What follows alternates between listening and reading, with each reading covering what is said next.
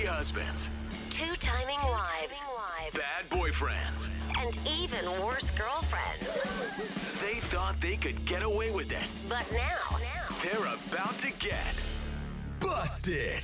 It's Brooke and Jeffrey in the morning, and we've had a few complaints come in from listeners who are unhappy with us. Okay.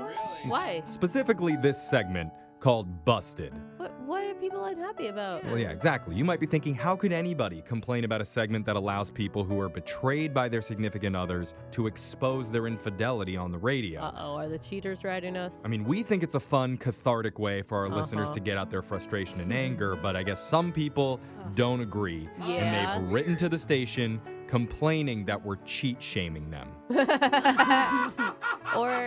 But yeah, we are. I mean, I don't We admit it. disagree with that. Apparently, we taped one of these with a woman a few weeks back who told her ex to listen to the segment when we aired it. So he did, and he felt cheat shamed and wrote management. Oh my gosh. So after a long discussion, we are not going to be doing this segment anymore. What?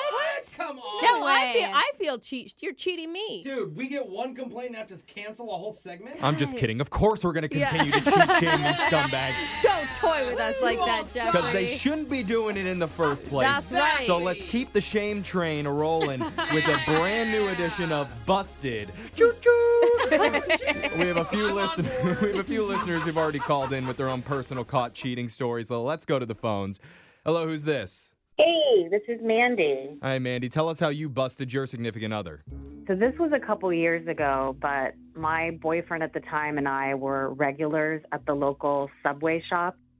Okay. Don't laugh. I was a regular at one point. I love Subway. I do. It's just not what I expected. I moved into an apartment above a Subway because a Subway was there. So no shame in that at all. I live like 5 minutes away from one. Okay. They are good subs, and I always got the same thing. I love the 6-inch Italian meatball. Okay. Good choice, girl. Nice.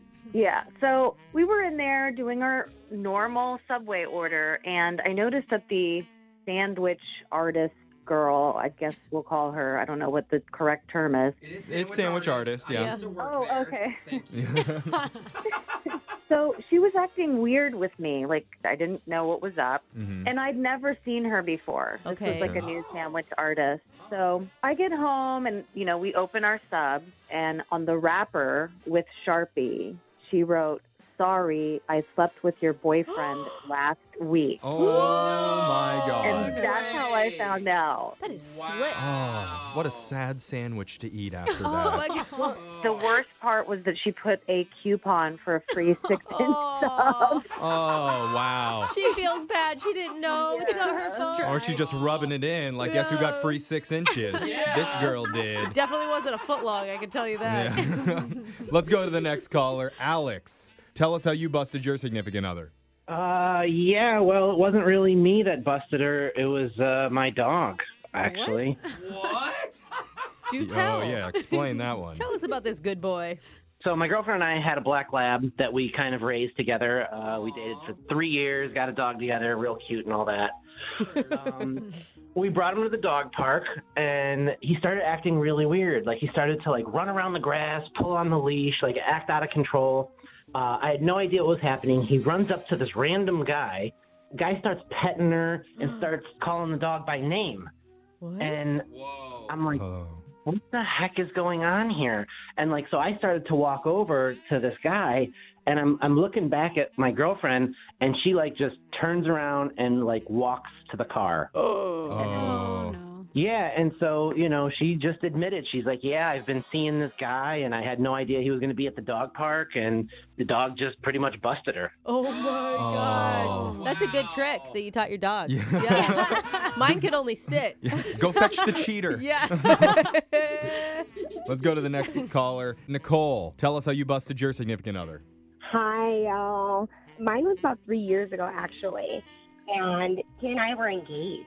Ooh, Oh, no. that's hard, man. So I got a text from him one night. It was him saying that he was going to be staying after work, which is typical sometimes. And I felt bad because having to stay after a week of having to do it consistently, Uh-huh. I wanted to make him dinner. And so I made a picnic dinner and drove over to his office, and saw his car in the parking lot, and the cabin light was on, which is weird. Thought maybe he left his doors open. Uh-huh.